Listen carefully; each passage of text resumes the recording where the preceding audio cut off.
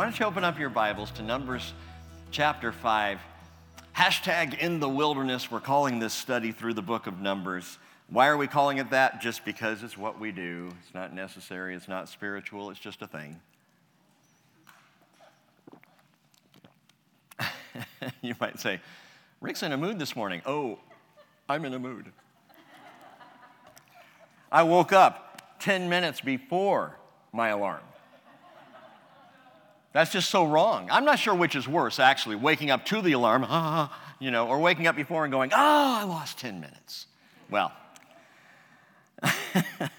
Numbers chapter 5, let's just get a sense of where we're going. Then the Lord spoke to Moses, saying, command the sons of Israel that they send away from the camp every leper and everyone having a discharge and everyone who is unclean because of a dead person. You shall send away both male and female. You shall send them outside the camp so that they will not defile their camp where I dwell in their midst. And the sons of Israel did so and sent them outside the camp, just as the Lord had spoken to Moses. Thus the sons of Israel did. Oh, Father, Lord, we have much to learn. We have yet, I think, Lord, to fully comprehend your holiness and your perfection, your absolute pure grace, and your 100% unadulterated righteousness. You are flawless, as your word tells us. God is light, and in him there is no darkness at all. And Father, it is only because of the blood of Jesus we can even approach you this morning. Help us to understand that.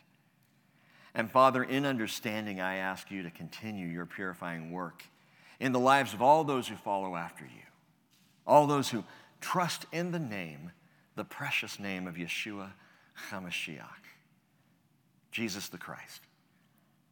Purify, strengthen, change, make us holy, that, Lord, we might be in your presence. And Father, for the world that does not understand, and for those who have yet to believe in Jesus or trust in Jesus as Lord and Savior, I just pray truth would be heard. Whether it's here in this auditorium this morning, online somewhere, today or sometime else, Lord, we just align ourselves with your desire that every person repent, coming to a knowledge of Jesus Christ and be saved, because we know that's your heart. So we're all ears this morning, Lord, and open hearts. We ask you to teach us your word in Jesus' name. Amen. Well, we are still in the packin' and prep section of the trek. First 10 chapters of Numbers, as we have seen, is all about getting ready to go b'midbar, that is, in the wilderness, the Hebrew title of the book. So we still haven't set out yet.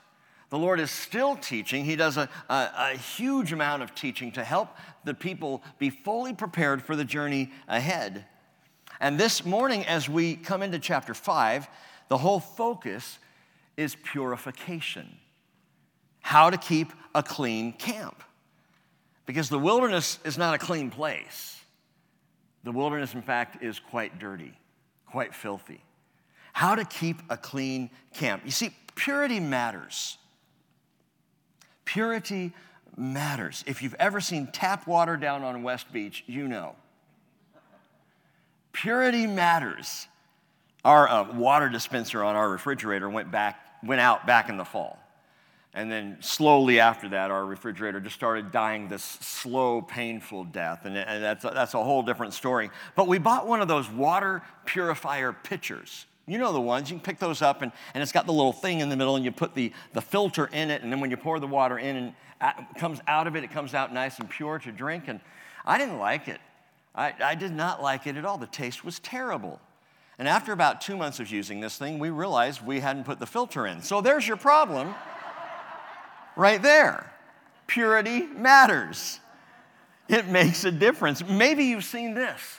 According to a recent viral TikTok video, so that tells you how significant this actually is, but No, according to this video, and it's all over the place, all over the news, there are cockroaches ground up in your store-bought pre-ground coffee. So a little extra protein there for you when you're having your morning coffee. Yes, cockroaches that get in there and get ground with it, and what are they going to do? They just send it out that way. Hey, purity matters. Purity matters. And if it's true with water and with cockroaches, how much more does purity matter with the heart? And it truly does, especially in terms of morality and spirituality, things that our world dives headlong in opposite pursuit, away from. The Bible says in Psalm 24, verse 3, who may ascend into the hill of the Lord? And who may stand in his holy place? He who has clean hands and a pure heart, who has not lifted up his soul to falsehood and has not sworn deceitfully. Jesus said in Matthew 5:8, blessed are the pure in heart, for they shall see God. I think we could say quite literally, it is a requirement to see God. You will not see God. You will not come into the presence of God with an impure heart. The Bible has a lot to say about purity. Psalm 119, verse 9, how can a young man keep his way pure? By keeping it according to your word. Titus chapter 1, verse 15, to the pure, all things are pure. But to those who are defiled and unbelieving, nothing is pure. Both their mind and their conscience are defiled. Or as we already read this morning, but I want to read again, 1 John chapter 3, verse 1. See how great a love the Father has bestowed on us, that we would be called children of God, and we are. For this reason, the world does not know us, because it did not know him, that is Jesus. Beloved, now we are children of God, and it has not appeared as yet what we will be. We know that when he appears, we will be like him, because we will see him just as he is. And John says this, and it is so powerful, please don't miss it. Everyone who has this hope fixed on him purifies himself just as he is pure. What does that mean? John says that the hope in the imminent return of Jesus Christ is the key to a purified life. It doesn't detract from a purified life. It is purifying just in longing for, in, as Paul said, loving his appearing, and looking forward to the coming of Jesus makes you want to be pure. It changes you. It impacts you. Expecting him at any time should have a deeply purifying effect on us, just as he is pure. Just as he is pure. See, that's really the point of being made pure. Being pure as a follower of Jesus Christ is not about how you look or how you feel or how inwardly moral and upright and upstanding and righteous you are. Being pure has everything to do with the fact that he is pure. And the only way we can walk with him is in the light of his purity. Well, let's think this through. Just walking down the chapter. We're going to do all of chapter 5 this morning, and we're going to see 3 or 4 different areas of purity that the Lord calls for.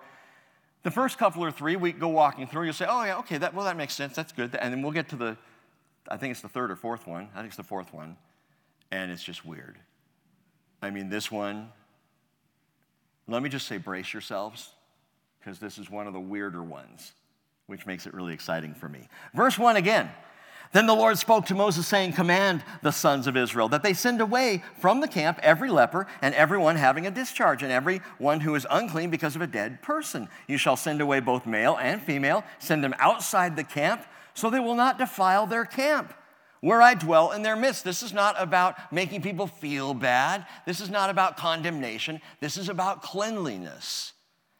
Because in the midst of the camp, there is a pure and perfect and clean and holy God. Send them outside the camp. The sons of Israel did so and sent them outside the camp, just as the Lord had spoken to Moses. Thus the sons of Israel did. Number 1, if you're following this through, clean out the camp. Before they even take their first step in the wilderness journey away from Sinai, God says, you need to keep a clean camp. So on an ongoing, continual basis, you need to clean out the camp. Clean it out from disease. Clean it out from discharge. Clean it out from anyone having anything to do with or dealing with the dead. Clean it out. And you might note there was no discrimination. I appreciate that. Both male and female, if you're unclean, you're gone. Leave the camp. Get outside the camp. That's not a permanent eviction. Understand that. It's not kick them out and they can't come back. It's if a person is in a state of uncleanness, which God covered at length throughout Leviticus. If a person's in a state of uncleanness, they need to step outside of the camp until they can be made clean. And then in their cleanness, they can return and go right back to their campsite in their tribal areas of the camp. But if they're unclean, they need to step outside the camp for a time. Why? Because a pure and perfect God dwelled in the center of the camp. Again, reminding us that our cleanness is not about us. It's about Him. That my being clean is for His presence. That He can be comfortable and at home in my heart. He desires a pure heart because He Himself is pure. So for the holy God to travel in the midst of His people, whether Israel in the day or the church now, the camp must be kept clean. We've got to keep a clean camp. A.W. Tozer, in his book, Knowledge of the Holy, said, "Holy is the way God is." To be holy, He does not conform to a standard. He is the standard. He is absolutely holy with an infinite, incomprehensible fullness of purity that is incapable of being other than it is. He is so absolutely pure, He cannot be anything but pure, which is so far beyond our comprehension and our understanding. You can wash your hands and within seconds shake hands with Paul Anderson and be dirty again.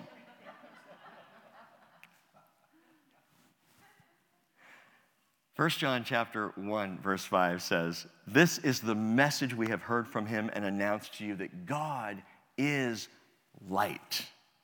And in Him there is no darkness at all." There's not a shadow. There's not a hint in a corner somewhere. He is perfect, pure, absolute light. John says if we say we have fellowship with Him and walk in the darkness, we lie. Why? God can't be in the darkness. So if you're walking in darkness, you're not in fellowship with Him. It's as simple as that. He says we lie and we do not practice the truth. But if we walk in the light as He Himself is in the light, we have fellowship with one another. I like that, running into each other in the light. Oh, you're here too. Wow, I wouldn't have expected that. You know, we're together in the light of His presence. And the way we maintain that, the way we stay that, the way we have that fellowship together is because the blood of Jesus, His Son, cleanses us from all sin. See, so we walk in the light not because we've achieved a certain amount of lightness of being. No, we walk in the light because His blood has cleansed us. Because His blood makes us pure to be in the place where He is pure. That's a clean, well-lit camp. That's what God desires. A clean camp, ready to walk in the wilderness because, as I already said, the wilderness is anything but clean. This wilderness world that we are in right now and this season of the church age is a season of great uncleanness, and dirtiness, and immorality, and filth. Ephesians chapter 5, verse 3 says, "Immorality or any impurity or greed must not even be named among you, as is proper among saints." Saints, by the way, means holy ones. It's proper among saints because we're supposed to be holy ones. He says, "No filthiness and foolish talk or coarse jesting, which are not fitting, but rather giving of thanks." That's what we're called to. Paul says, "For this you know with certainty, that no immoral or impure person or covetous man who is an idolater has an inheritance in the kingdom of Christ and of God." Why? Because those are filthy things and God is pure. And the filthy cannot be in the presence of the pure. The dirty cannot reside with He who is absolutely clean. Now, someone might hear that passage, Ephesians 5, 3 through 5 and say, yeah, see, that's the Christian thing. Your Christian purity takes all the fun out of life.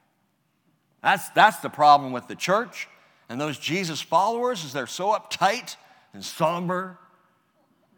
You want to go to church with me? Oh, that sounds fun. Wow, when we think that, we have so missed it. Jesus said in John 15, verse 10, if you keep my commandments, you'll abide in my love, just as I have kept my Father's commandments and abide in his love. These things I've spoken to you, so that my joy may be in you and that your joy may be made full. Now, being joyful does not sound like a drag to me. In fact, being joyful is what people really want, what they long for. They're just deceived into other things like happiness, the right to be happy, you know? And they'll do foolish things to try to get to that buzz of happiness that is temporary, short-lived by human achievement. And all the while, Jesus is saying, look, abide in my love, keep my commandments, and you know what will happen to you? You will become joyful.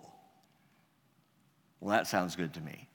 Clean out the camp, and the camp will be filled with the fullness of his joy. This should be the happiest place on earth, my friends.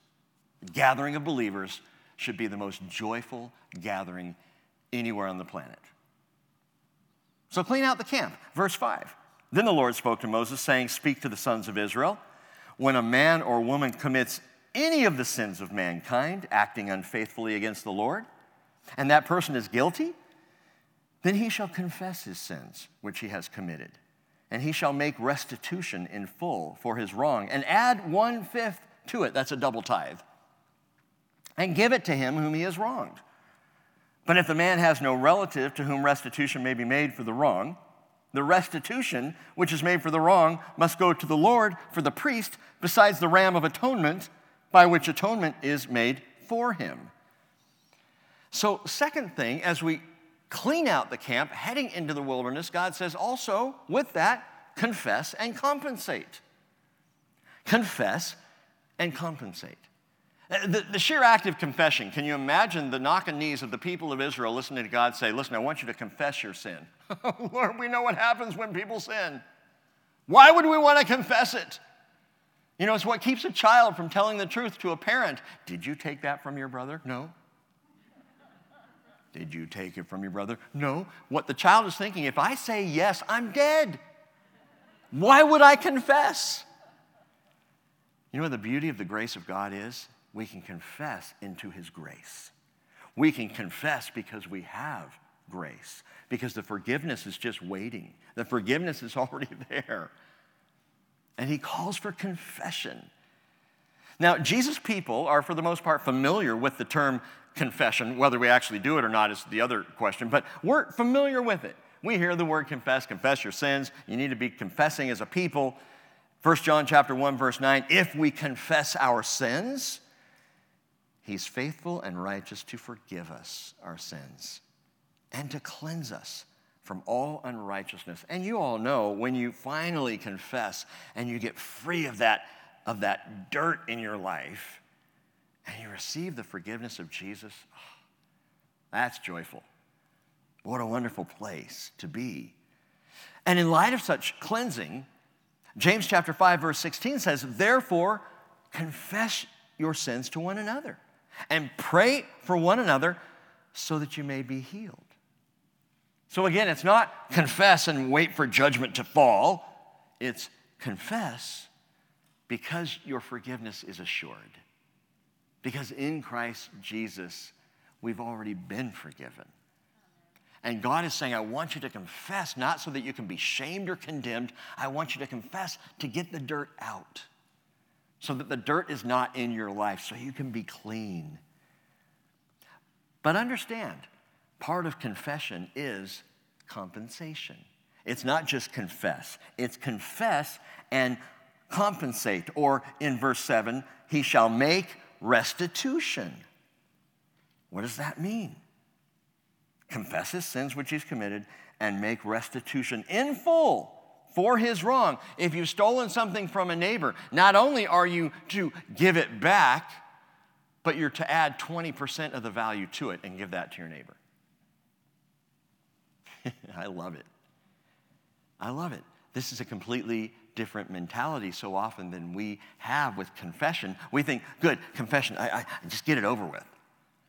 God says, no, I want you to confess and make it right. Part of confession is compensation. Even today, this is not just an Old Testament theme or idea. And I hope you've been picking up so far, going through Torah law, that we realize God is consistent throughout. From Genesis to Revelation, from the beginning to 2021, God is consistent. He doesn't ask for one thing here and then forget about it later. And we may not be under Torah law. Yes, we are under grace. But the principles of the law, and the reason God gave the law in the first place, was to teach spiritual principles by which we can live right now. Confess and compensate. What does that look like? Remember Zacchaeus? He was a wee little man.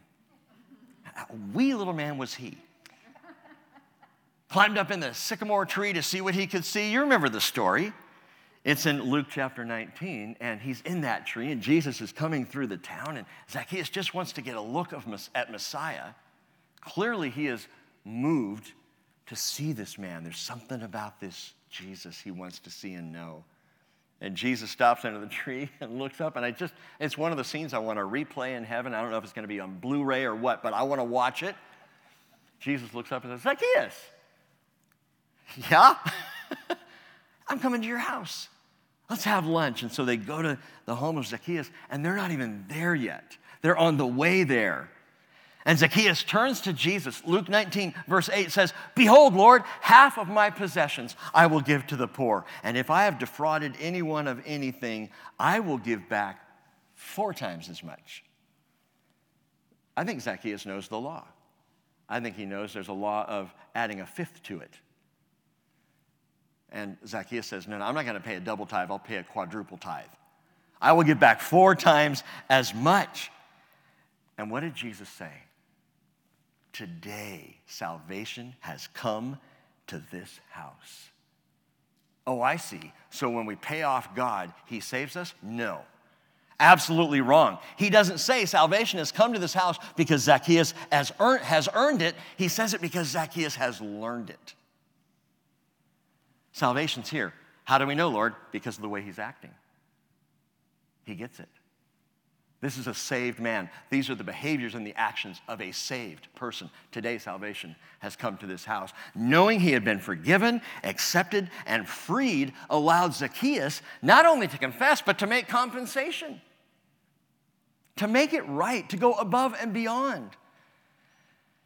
And that's the point, that a clean camp, a clean heart, requires full contact confession. Full contact. It's not about playing flag football. This is, man, you hit it hard. Confess and hit it hard. Confession is not just about getting something off my chest so I can feel better. It's about going out of my way to confess and then to seek to make things right with the one to whom I confess or the one that I've wronged. Going beyond to, let's make it even better than it was before. As John the Baptist once said, Matthew 3, verse 8, bear fruit in keeping with repentance. Repentance isn't repentance if there's no fruit of it. If nothing comes of it. If you go, I'm sorry, and then go right back to doing what you did before, it's not repentance. It's not confession if you say, yeah, I did that, and then you do it again. But if we repent and our lives begin to change, we confess and we seek to make things right because we have now the freedom to do so. That's what we're talking about. Jesus said in Matthew chapter 5, verse 23, if you're presenting your offering at the altar, and there remember that your brother has something against you. I love the way he puts it, by the way. He doesn't say if you're giving your gift at the altar and you remember you have something against someone else. That's typical. Oh, I do have a problem with that person. I better make it right. That's not what he said. He said if you know they have something against you, go make it right. He says, leave your offering before the altar. Go. First, be reconciled to your brother, and then come present your offering. Why? Because then when you present your offering, you're doing it from a free heart. Makes the offering more joyful when the relationship has been reconciled. Whoa. Okay, but what if my brother or sister refuses my attempts to make things right. I've gone to them, I've tried, and they just won't accept it. What do I do then? Well, that's simple. You bring the compensation to the Lord. You give it to Jesus. The brother won't take it. You take it to the Lord. Again, verse 8, if the man has no relative to whom restitution may be made for the wrong, the restitution which is made for the wrong must go to the Lord for the priest. Besides the ram of atonement, by which atonement is made for him. You bring it to tabernacle. You give it to the priest, or in this case, the pastor. Pay me off, man. It's not what we're talking about. You all know how we do giving. The giving is between you and the Lord, and if there's a compensation to be made, give it to the Lord. If in seeking reconciliation your brother or your sister will not receive it, then you give it to the church. And I'm not just talking money-wise. You give your service. You seek to make things better in your church fellowship with your brothers and sisters. You bring it to the Lord. Which brings us to the next point of a clean camp. Verse 9, also every contribution pertaining to all the holy gifts of the sons of Israel, which they offer to the priest, shall be his. So every man's holy gifts shall be his. Whatever any man gives to the priest, it becomes his. So number 3, contribute to the camp. You want to keep a clean camp? You do so through cleaning it out, through confession and compensation, and through number 3, contribution. Contribute to the camp. Now, listen to this for a minute. It's not about tithes and offerings, and yet in some way it is. I think it's about the true heart behind any kind of contribution to the camp.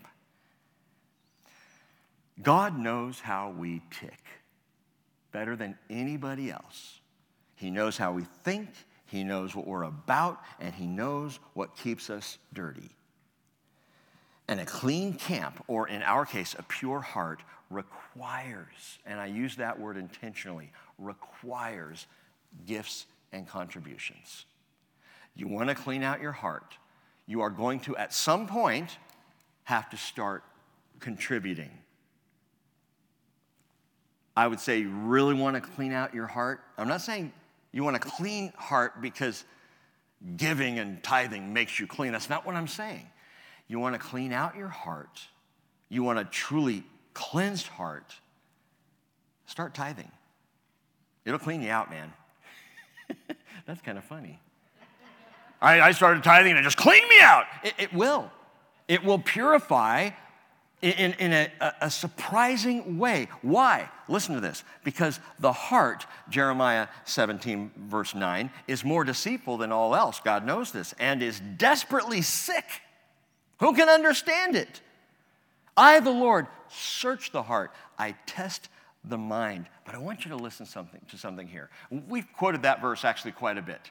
We recognize that the Bible says every human being has a sin nature and every heart is desperately sick and deceitful. That's just the reality of it. But listen to the context of this heart word in Jeremiah. Listen to what he's talking about.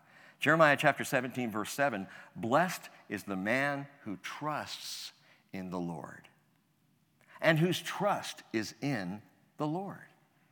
For he will be like a tree planted by the water that extends its root by a stream and will not fear when the heat comes, but its leaves will be green.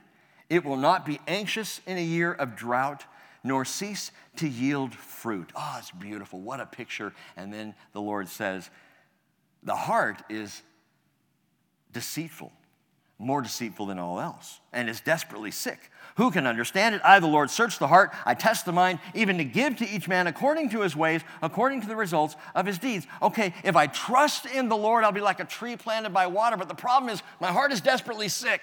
So I've got to get from being desperately sick to trusting in the Lord so that I can be clean. How does that work? Well, he goes on. The next verse is just beautiful. Jeremiah 17:11, as a partridge that hatches eggs, which it has not laid, so is he who makes a fortune, but unjustly. In the midst of his days, it will forsake him, and in the end, he will be a fool. What's this all have to do with each other? God knows you, knows me, knows how we tick, and understands that giving, that making contributions, that getting rid of that or passing along financial things to the Lord because I trust in the Lord purifies my heart. It has an effect on me. Contributions to the camp of the Lord are not about, by the way, the camp of the Lord. They're about the person giving because they change the heart. Why? It's very simple. As I give to the Lord, it causes faith to rise in his ability to provide for me. I give because I trust he's the one who gave it to me in the first place. I did not work for it. You didn't earn that. Was Obama right? I worked so hard for my money. That's great. That's wonderful. God's your provider. Not Shell Oil. God's your provider. Not the place of your business or work. God's your provider, not the sweat of your brow. And trusting in the Lord grows as we give to his camp. Rather than hatching schemes for our own fortunes, we trust in him. And if he blesses, as I've watched him do, there are some followers of Jesus that are incredibly blessed. Well, actually, we all are. We live in America 2021. We're pretty blessed people. But I've seen brothers and sisters in Christ really, really fortunate, people might say, well off, blessed. And then you start to find out that they really trust in the Lord. And I've seen others that don't at all. And I've seen people who have very little struggling to trust that God's going to provide the next paycheck. It doesn't matter if you're rich or poor or in between. The issue is trust and faith, trusting in the Lord. And so the Lord says, listen, I want you to bring your contributions to the camp, Israel, because you got to learn to trust in me. You need to understand I am your provider. And that's why Jesus said, Matthew chapter 6, verse 19, do not store up for yourselves treasures on earth where moth and rust destroy and where thieves break in and steal. Store up for yourselves treasures in heaven where neither moth nor rust destroys, where thieves do not break in or steal. For where your treasure is, what? There your heart will be also. As you give to the Lord, your heart gets purified. God knows this. He knows how it works. Which is why Paul told Timothy, 1 Timothy chapter 6, verse 17, instruct those who are rich in this present world not to be conceited or to fix their hope on the uncertainty of riches, but on God, who richly supplies us with all things to enjoy. Instruct them to do good, to be rich in good works, to be generous and ready to share, storing up money for themselves, the treasure of a good foundation for the future, not the future retirement, but the future kingdom. Store up to that, so that they may take hold of that which is life indeed. Should I say this? I've told you before, when I say out loud, should I say this? Cheryl typically says out loud, then you probably shouldn't. And Rick, if you're asking, you probably shouldn't. I'm going to say it anyway. She can't tell me what to do. A third round of stimulus checks are being sent out. So a couple of questions. A, are you going to take it? No government is your provider, brothers and sisters. The government is not your provider. God is. God is. And what I wonder is how stimulated the church will be as a result of the stimulus checks. Let's just let that hang out there. So, how clean is this camp? How clean is this camp right here? The Bridge Fellowship, how clean is this camp? In cleanliness, in confession and compensation, and in contribution. That'd be a great place to end this sermon right here and now. God bless you. Go be cleansed. But we have to go on. There's one more aspect of a clean camp, and I'm going to just read this through, so stay with me, beginning in verse 11. Then the Lord spoke to Moses, saying, speak to the sons of Israel and say to them, if any man's wife goes astray and is unfaithful to him, and a man has intercourse with her, and it is hidden from the eyes of her husband, and she is undetected, although she has defiled herself, and there is no witness against her, and she has not been caught in the act. If a spirit of jealousy comes over him, and he's jealous of his wife, when she has defiled herself, or if a spirit of jealousy comes over him and he is jealous of his wife when she has not defiled herself. So the issue here is the husband starts to suspect the wife. Something's not right here. And he starts to feel that jealous anger. Something's going on here. But he doesn't have proof of it. Either way, either if she's guilty or not guilty, he's feeling this way, and he has no proof that any impropriety has happened. Verse 15, the man shall then bring his wife to the priest, and shall bring as an offering for her 1/10 of an ephah of barley meal. Barley was a poor man's bread. And he shall not pour oil on it, nor put frankincense on it, for it's a grain offering of jealousy. This is not for worship. This is about your jealousy. A grain offering of memorial, a reminder of iniquity. Verse 16, then the priest shall bring her near and have her stand before the Lord. And the priest shall take holy water in an earthenware vessel, and he shall take some of the dust that's on the floor of the tabernacle and put it into the water. And the priest shall then have the woman stand before the Lord, and let the hair of the woman's head go loose, and place the grain offering of memorial in her hands, which is the grain offering of jealousy. And in the hand of the priest is to be the water of bitterness that brings a curse.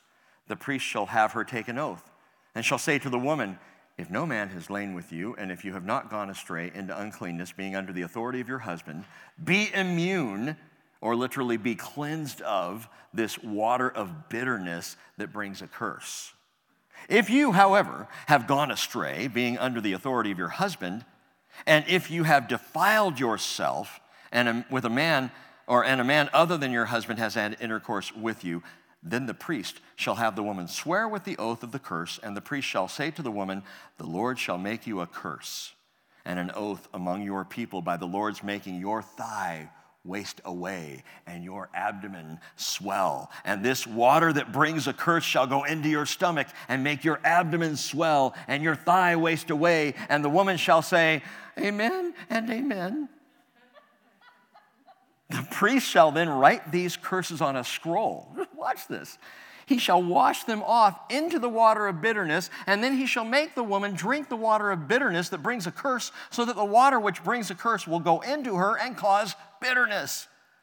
The priest shall then take the grain offering of jealousy from the woman's hand, and he shall wave the grain offering before the Lord and bring it to the altar. And then the priest shall take a handful of the grain offering as its memorial offering and offer it up in smoke on the altar, and afterward he shall make the woman drink the water. And when he has made her drink the water, then it shall come about, if she has defiled herself and has become unfaithful to her husband, that the water which brings a curse will go into her and cause bitterness, and her abdomen will swell, and her thigh will waste away, and the woman will become a curse among her people. But if the woman has not defiled herself and is clean, well, she'll then be free and conceive children. This is the law of jealousy, when a wife, being under the authority of her husband, and by the way, note that this is the law of jealousy. When a wife under her husband, it doesn't say being under the authority, it's not like the bossing and the lordship of her husband. This is when a wife under her husband, so we could also say under the covering of her husband. Under the covering of marriage, she's in that marital, covenantal, covered relationship, but she goes outside of it to another man. If she goes astray and defiles herself, or when a spirit of jealousy comes over a man and he's jealous of his wife, he shall then make the woman stand before the Lord, and the priest shall apply all this law to her. Moreover, the man will be free from guilt, but that woman shall bear her guilt. God bless you all. Thanks for being here this morning. Bizarre.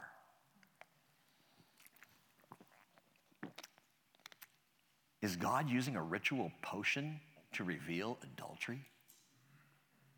How strange, how unusual in the Bible to read something like this. And if the woman's guilty, is it really true that one swig would make her abdomen swell and her thigh wither away? I'm talking to my daughter Naomi about this. By the way, side note, if you see Naomi, congratulate her. She just won Miss Teen Oak Harbor last night. Isn't that cool? Little sweetie. I told Naomi about this story. I said, you're not going to believe what we're going to talk about on Sunday. And I shared it with her, and she goes, what? Huh? She goes, Dad, what if she's lactose intolerant with a chicken leg? How does this work? And she's trying to figure this out. At the same time I'm going, I don't know how it works. One commentator says in Mishnah, it reads, quote, in the member with which she sinned, she will be punished. So let me explain a little bit this whole idea of abdomen swelling and thigh withering away. There's all kinds of guesses as to what that means or what it really looked like. But the point is this. The woman sinned in the region of her thigh and conceives in her belly. That's where ultimately, procreation brings about, conceiving in the belly. So it's the thigh and the belly that get cursed. It's the thigh and the belly that reveal what's really going on. So he says, the commentator, Wenham says, therefore it is fitting that these organs should be the scene of her punishment. Interesting. Now, before we deal with this perplexing procedure, you got to ask the question, what's it doing here? I mean, there's a lot of interesting and strange things throughout Torah law. There's things like don't boil a young goat in its mother's milk. Well, that's a little weird. The whole idea was that was pagan. That was pagan practice. There was pagan ritual involved. Don't do that because it looks like the pagans. And yet we come to something like this and say, okay, but this just sounds this sounds pagan. No offense, Lord, but this is very strange. We're mixing up a potion here with dust and ink for her to drink, and it's going to make her belly swell up and her thigh is going to wither, and there's going to be some effect. But again, what's it doing here? Lord, we're just trying to keep a clean camp. And you're bringing up this ritualistic law to deal with adultery. I don't get it. Listen, please understand. This is right where it should be. And the point is, before a holy God, both then and now, adultery defiles. Adultery makes unclean. Leviticus 18, verse 20, you shall not have intercourse with your neighbor's wife to be defiled with her. See, people don't understand this. They say, why does God give us marriage and make all these rules and laws about marriage? He gives us marriage, this beautiful, pure, picturesque thing. And then he says, by the way, don't mess it up. If I handed you a painting of the Mona Lisa that I had just personally finished painting, would you take it and splash something else all over it or dirty up or stick it out in the garage where grease and oil can get on it? And no. You want to keep it pure. God gives marriage, says, I want you to keep it pure, because if you mess with this thing, if you go outside of it, once you have joined yourself a man to a woman, once you've joined, you go outside of this, it's defiling. It just is. Genesis chapter 2, verse 24 says, for this reason a man shall leave his father and his mother and be joined to his wife, and they shall become one flesh. And I know every time we talk about this kind of thing, I know there are people that squirm a little bit because of past indiscretions or past issues or past problems, divorces and adulteries and all of that. Please tune in to what God is saying to you right now here this morning. This is not about guilt and condemnation today. This is about the truth, the simple truth, that adultery is defiling. And note that when the Lord says the two shall become one flesh, the very next thing he says in Genesis 2, verse 25 is, and the man and his wife were both naked and were not ashamed. Because the marital relationship I have given you, the Lord would say, is not about shame and guilt. It's to be pure. That's the idea behind it. Adultery defiles what God intended to be pure. And more than that, not only does adultery defile, but defilement divides. And that's the problem with adultery. It not only defiles the marriage, but it divides what God has brought together.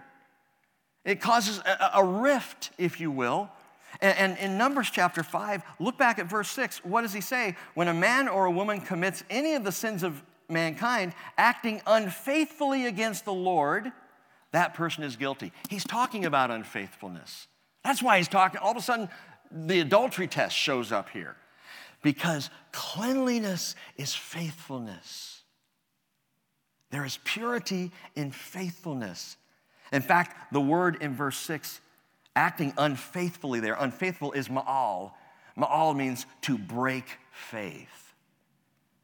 Anyone who acts with any of the sins of mankind is breaking faith with God is dividing themselves from God by that defilement. Adultery is defilement. Defilement divides. And down in verse 27 of chapter 5, the same word is actually a different word in the Hebrew. When he's made her to drink the water, then it shall come about if she has defiled herself and has been unfaithful to her husband. Well, the word unfaithful there is timol, which means untrue or treacherous. Why is this here? This is what you need to not miss. And in fact, just give me a second. Lord, I pray that you would not allow false condemnation and old shame to surface so that we can hear what you're trying to say to us. In Jesus' name, amen. Listen, across all time and history, God has been trying to teach us to speak the language of faith, to speak the pure language of faith. And whether it's in a marriage, or Israel in the wilderness, or the church in the wilderness with Christ, breaking faith is adultery. Do you hear me? Breaking faith is adultery is the whole picture of breaking faith with the one that we've been called to trust, which is the Lord Jesus Christ. To break faith with him is to act adulterously. Mark chapter 8, verse 38, Jesus said, whoever is ashamed of me and my words in this adulterous and sinful generation, the Son of Man will also be ashamed of him when he comes in the glory of his Father with the holy angels. Don't break faith with Jesus. Or 1 Corinthians chapter 6, verse 9, Paul says, do you not know that the unrighteous will not inherit the kingdom of God? Unrighteous, let's just say unclean. Do not be deceived, neither fornicators, that is anyone who has sex outside of the marital relationship in any way, shape, or form, nor idolaters, nor adulterers, nor effeminate, nor homosexuals, nor thieves, nor the covetous, nor drunkards, nor revilers, nor swindlers will inherit the kingdom of God. God's word, not Rick's word, that's God's word. But I love that Paul says, such were some of you. Such were some of you, but you were washed, you were sanctified, you were justified in the name of the Lord Jesus Christ and in the Spirit of God. That's old. That's past. You were washed. You were made clean. Now trust the Lord. Now don't break faith with Jesus. Now walk clean. That's why this is here. That's why in the midst of cleaning the camp, this adultery test shows up. Because adultery is the picture of defilement which divides. But let's see if we can make some sense of this weird little ritual. The procedure itself is clear enough. In fact, God repeats it several times in the passage so that they will understand exactly what they're to do. The man brings the wife to the husband. In the case of marital jealousy, he's just feeling this, and there's no proof. And ladies, you might say, well, that's not fair if she's innocent. No, actually, it is fair if she's innocent because it totally justifies her. It proves that she's right. So she gets to stand up and be counted as innocent. And the husband has to walk away going, oh, I'm sorry. Yeah, you should be. So if she's innocent, it's good for her because she is proven innocent in the presence of the priest of the tabernacle and before her husband. If she's guilty, well, that's another thing. But the procedure is here. He brings the wife to the priest. The priest leads her through this ritual of, quote unquote, the water of bitterness. She has to accept the language of the curse, saying amen and amen, and she drinks it down. Now, understand, first of all, dusty, inky water doesn't necessarily taste bitter. It may taste gross, but it's not going to be bitter. It's not going to taste bitter. It's called the water of bitterness because the outcome is bitter. What happens after the fact, what comes of this could be bitter. Water of bitterness in the Hebrew is mayim. Mayim is the word water. Chamarim. Marim is that same root word as you've heard the word Mara. They called the place in the wilderness Mara, the waters of bitterness. So mayim, chamarim, which doesn't necessarily mean water of bitterness. It may also mean tears of bitterness. Tears of bitterness. The outcome of this thing could be a very bitter event. But what does it mean then? Okay, so we see the procedure. They go through this. She drinks it. What does it mean that her abdomen will swell and her thigh will waste away or rot? What are we talking about here, Lord? Josephus said that they believed the guilt brought on an abdominal dropsy or edema. The guilt did this. There was something in this thing being brought to light that caused this. Even talking about an actual disease. Perhaps cervical or ovarian cancer might be what's being described here. How did it work? People have argued this one of two ways, and the argument continues even to current scholarship. Either it was psychosomatic, that the guilt of the woman brought into this ritual and the pressure of the procedure would be so intense she would make herself sick, and it would be revealed through her guilt and the sickness of the moment that she was, in fact, guilty, psychosomatic. The other explanation for it, and it's the one I subscribe to, is this would be supernatural. Don't be surprised at that, because so far we've seen a number of supernatural acts of God. And in incursions, if you will, of the Lord into the camp of Israel, acting supernaturally when the people sinned. So that's not a new idea that God would actually intervene himself and cause this to happen. There's no reason to believe the outcome is anything other than God acting on what he alone would know to be true. He's the only one who could bring the truth out of this. So the holy water was taken from the bronze laver. Note this. It was taken from the bronze laver in the tabernacle court. It's the only place in the entire Bible, by the way, where you see the phrase holy water is in this ritual. One time. It's the only place you see holy water. And it's probably because of that taken out of the bronze laver and put into this container. The dust is taken off of the tabernacle floor, wherever the tabernacle is. Why? Because the presence of God is there. What did God tell Moses? Take your sandals off your feet, for the place where you're standing is holy ground. So you're going to pick up some holy ground, put it into the holy water. In the presence of God, and who is it that the woman has to swear this oath before? God. Amen and amen, she has to say. And the commentator, Timothy Ashley, says, the theocentricity of this passage keeps it from slipping into the realm of magic or potions.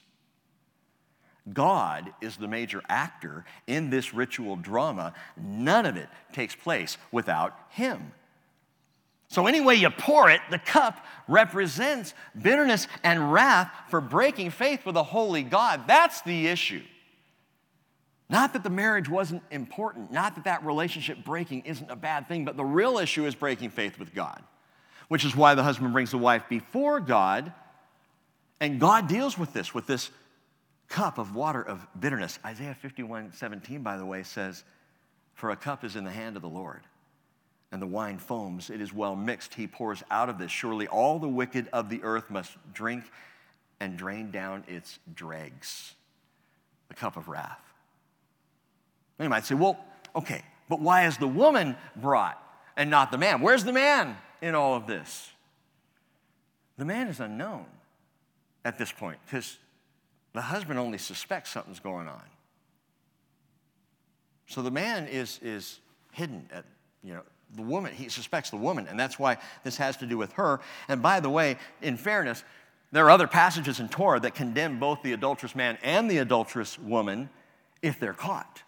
If they're caught, they are both worthy of stoning, the two of them together. She's not caught here. The woman here is just suspected. And if she's not guilty, again, she's immediately justified in the midst of the camp. She was right and true. He was just a jealous fool. And the punishment here, it's interesting, the punishment isn't death. The punishment is a curse. It's a specific curse. Verse 27, when he's made her drink the water, then it shall come about if she's defiled herself and be unfaithful to her husband, the water which brings a curse will go into her and cause bitterness, and her abdomen to swell, and her thigh will waste away, and the woman will become a curse among her people. Translation, childless. The greatest curse of a woman in Israel would be to be childless. But why the elaborate ritual? I mean, if that's all it's about, if it's just about God bringing this to light, why does he take them through this ritual? Why does God do anything he does? Much of the time, it's because he's teaching. He's teaching. He's teaching his people through example, through graphic representation. He's speaking to, and by the way, not just teaching Israel back in the day, he's teaching us this morning right now. God is teaching. Note this, there is no record either in Torah law, in the Hebrew scriptures, in rabbinical literature, in the New Testament, anywhere in the Bible, there is no record that this law was ever used, that it was ever put into place. In fact, because of that, and down through history, because they can't point to any time when this unique Numbers chapter 5 ritual was used, rabbis believe it was given, listen, as a deterrent to adultery by a loving father who says, this is what you're going to do if this is true. I mean, just knowing that this was a possibility would be a great deterrent. I think we've lost sight of the power of deterrence when it comes to sin. Punishment is often spoken ahead of time simply to deter us from going down that road. If you know this is the end result of this behavior, don't go that way. And it works. It really does work. If I know I'm going to go to hell by rejecting God, that does weigh on me. Well, not now. I'm saved by grace. But the fact that, side note, the fact that the church doesn't teach the reality and the truth of hell and condemnation is taking away a deterrent from the world that the world needs. People need to think about this and go, this is a reality. God doesn't tell us about hell. Jesus didn't talk about hell so often because he wanted to just scare people for the sake of scaring them. He wanted to provide a deterrent from breaking faith with God. And this law, the rabbis say it was a law of deterrence. That's what it is. What woman would want to go through this? What an awful thing. So just don't go there. And again, listen to this. The marital picture here is at issue. This whole idea of adultery, but it is a bigger picture than human marriages. What do you mean? In the Old Testament, God refers to himself often as the husband of Israel, and Israel is the adulterous wife. In the New Testament, Jesus is the bridegroom and the church his betrothed bride. Ephesians chapter 5, verse 25. Paul says, husbands, love your wives, just as Christ also loved the church and gave himself up for her. And in the same passage in verse 32, he says, this mystery is great, but I'm speaking with reference to Christ and the church. Paul says this whole marital example I'm talking about of wives submit to your husbands and husbands love your wives. Yeah, you should do that. It'll make your marriage healthy, but that's not the point. The point is Christ and the church. The point is Jesus and his church. What a beautiful picture begins to emerge out of such a strange ritual. Watch this. Think about it. The priest took an earthen vessel. An earthen vessel. The Bible often, in more than one place, speaks of the human body as an earthen vessel. 2 Corinthians 4:7, probably the most well-known to you. We have this treasure, speaking of the Spirit of God, in earthen vessels, in our bodies, in our physical person, so that the surpassing greatness of the power will be of God and not of ourselves. So note that. The priest gets an earthenware vessel, portraying often in the scriptures the human body. But this is an unusual earthen vessel in that you pour holy water into it. Holy water? Hey, water in the Bible is a type of really two things, the Word of God and the Spirit of God. This is an earthenware vessel filled with holy water. The Word became flesh. We might say Jesus became an earthenware vessel, and we saw his glory as of the only begotten of the Father, full of grace and truth, John 1:14. John 7:38, Jesus said, he who believes in me, as the scripture said, from his innermost being will flow rivers of living water. But this he spoke of the Spirit. So we have a picture of a human form, earthenware vessel, filled with living water. But that's not all. The priest then takes the dust from the tabernacle floor, and he pours it into the holy water, the earthenware vessel, and then washes into this same thing, into this holy water, he washes the inky words of the curse. The curse goes into the holy water in the earthenware vessel. My brothers, my sisters, this is a picture, I think, of Jesus absorbing the curse.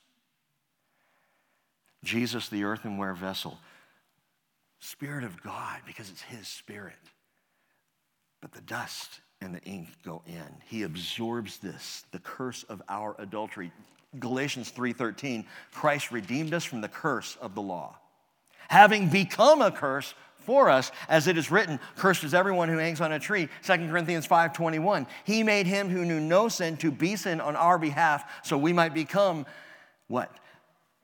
The righteousness of God in him, clean, pure. And as if to be sure we did not miss this, he wrote down in the Bible a shockingly literal example of exactly what we're talking about. Early in the morning, John chapter 8, verse 2, he came again into the temple, and all the people were coming to him, and he sat down, began to teach them. The scribes and the Pharisees brought a woman caught in adultery. And having set her at the center of the court, they said to him, Teacher, this woman has been caught in adultery, in the very act. Now, in the law of Moses commanded us to stone such women. What then do you say? They were saying this, testing him, so they might have grounds for accusing him. See, anything he answered, if he's gracious, he violates the law. If he keeps the law and stones her, all the people will now hate him because he's not the man of grace they thought he was. There's no answer for this. We got him, they think. But Jesus stooped down and with his finger wrote on the ground. Where did he write? In the dust of the temple court, like the dust of the tabernacle. Jeremiah chapter 17, verse 13 says, O Lord, the hope of Israel, all who forsake you shall be ashamed. And they that depart from me shall be written in the earth, because they have forsaken the Lord, the fountain of living water. What did Jesus write? We don't know. Some think maybe he was writing the most recent sins of the Pharisees. Oh. Some think he was just writing their names in the earth. And many of them being Bible scholars themselves would remember Jeremiah 17. My name is being written in the dust of the earth. He's condemning me. I am at fault. I am wrong here. I don't know. I don't know what he was writing. He may have just been looking down so as not to shame the woman. But verse 7 continues, when they persisted in asking him, he straightened up. And he said, he who is without sin among you, let him be the first to throw a stone at her. Puts it right back in their court. And again, he stooped down and he wrote on the ground. When he says he who is without sin, the indication, the implication is he who is without the same sin. Any of you ever committed adultery? If you haven't, go ahead and throw a stone. Wow. Let me just ask you this morning, who among us is 100% guiltless of adultery? Don't raise your hand too quick. I've been faithful to my wife now for almost 35 years of marriage, but I have not been faithful to my God. I cannot say straight through that all my life I have never broken faith with God. And every one of us here has at some level, at some point, at some time, committed adultery against God. We have broken faith. I mean, think about it. Have you? Have you ever broken faith with Jesus Christ, your bridegroom? Well, never overtly. Okay. How about in here? Verse 9 continues that going out they heard him say this, and they began to go out one by one, beginning with the older ones, because they knew. And he was left alone, and the woman where she was in the center of the court. And straightening up, Jesus said to her, "Woman, where are they? Did no one condemn you?" "No one, Lord." And that's telling, because for someone to be condemned by Israelite law, you had to have 2 witnesses. In doing what Jesus did, he emptied the court of any witnesses. Jesus himself couldn't even condemn her because he was not a witness. He kept the law and kept grace. Why? Because Jesus is grace and truth. "Woman, where are they? Did no one condemn you?" She said, "No one, Lord." And Jesus said, "I do not condemn you either. Go. From now on, sin no more. Sin no more." He knew she had sinned. He's Jesus. She knew she had sinned. But forgiveness was his to give. Why? Because Jesus was just about, in a matter of months, he was just about to absorb her curse, and yours, and mine. The vessel filled with the Spirit of God that took in the curse upon himself. You know what this really bizarre Torah law would do? It would break the spirit of jealousy right out of a marriage. So the husband could have been absolutely wrong to be jealous of his wife. And so in bringing her before the priest, when this thing was borne out and she was proven innocent, what would happen? The spirit of jealousy would be broken. And when the spirit of jealousy was broken out of the marriage, husband and wife could be free and clean to love again.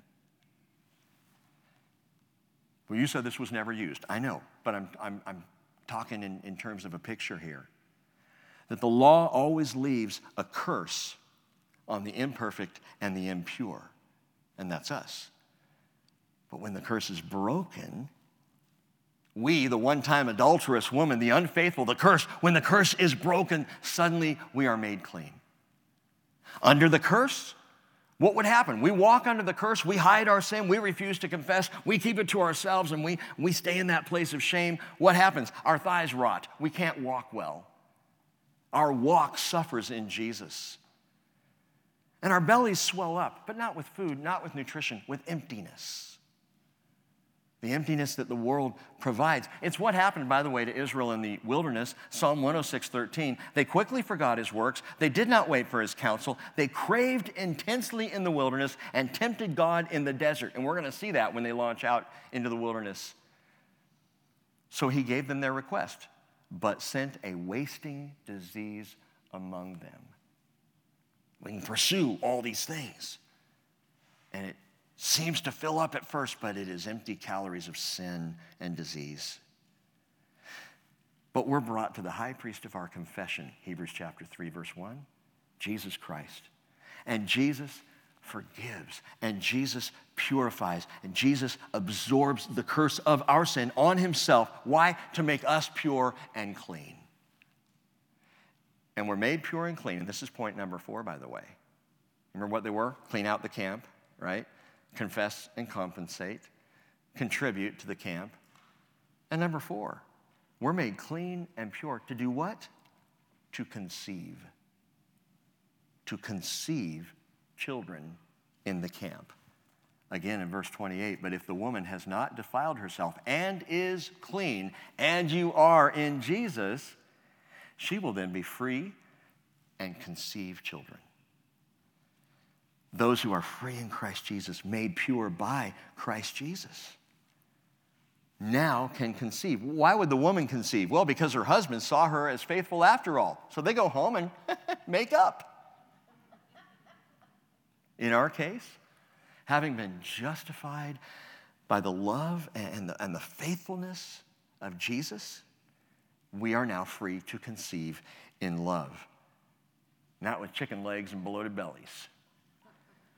In a clean camp, we are set free to confess, to compensate to one another, to contribute to the camp of the saints, and even to conceive by the power of Christ. And Jesus said in John 15:16, you did not choose me, but I chose you and appointed you that you would go and bear fruit, and that your fruit would remain.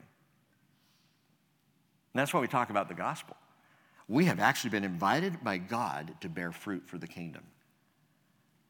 To talk about Jesus, to share Jesus, to invite people to know Jesus, and that becomes fruitful as they give their lives to Jesus. All this to say, purity matters.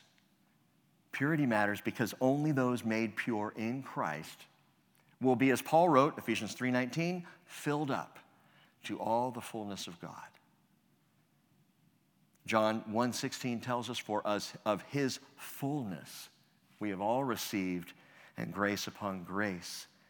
And Colossians 2:9 says, for in Jesus all the fullness of deity dwells in bodily form, and in him you have been made complete. Literally, you have been made full.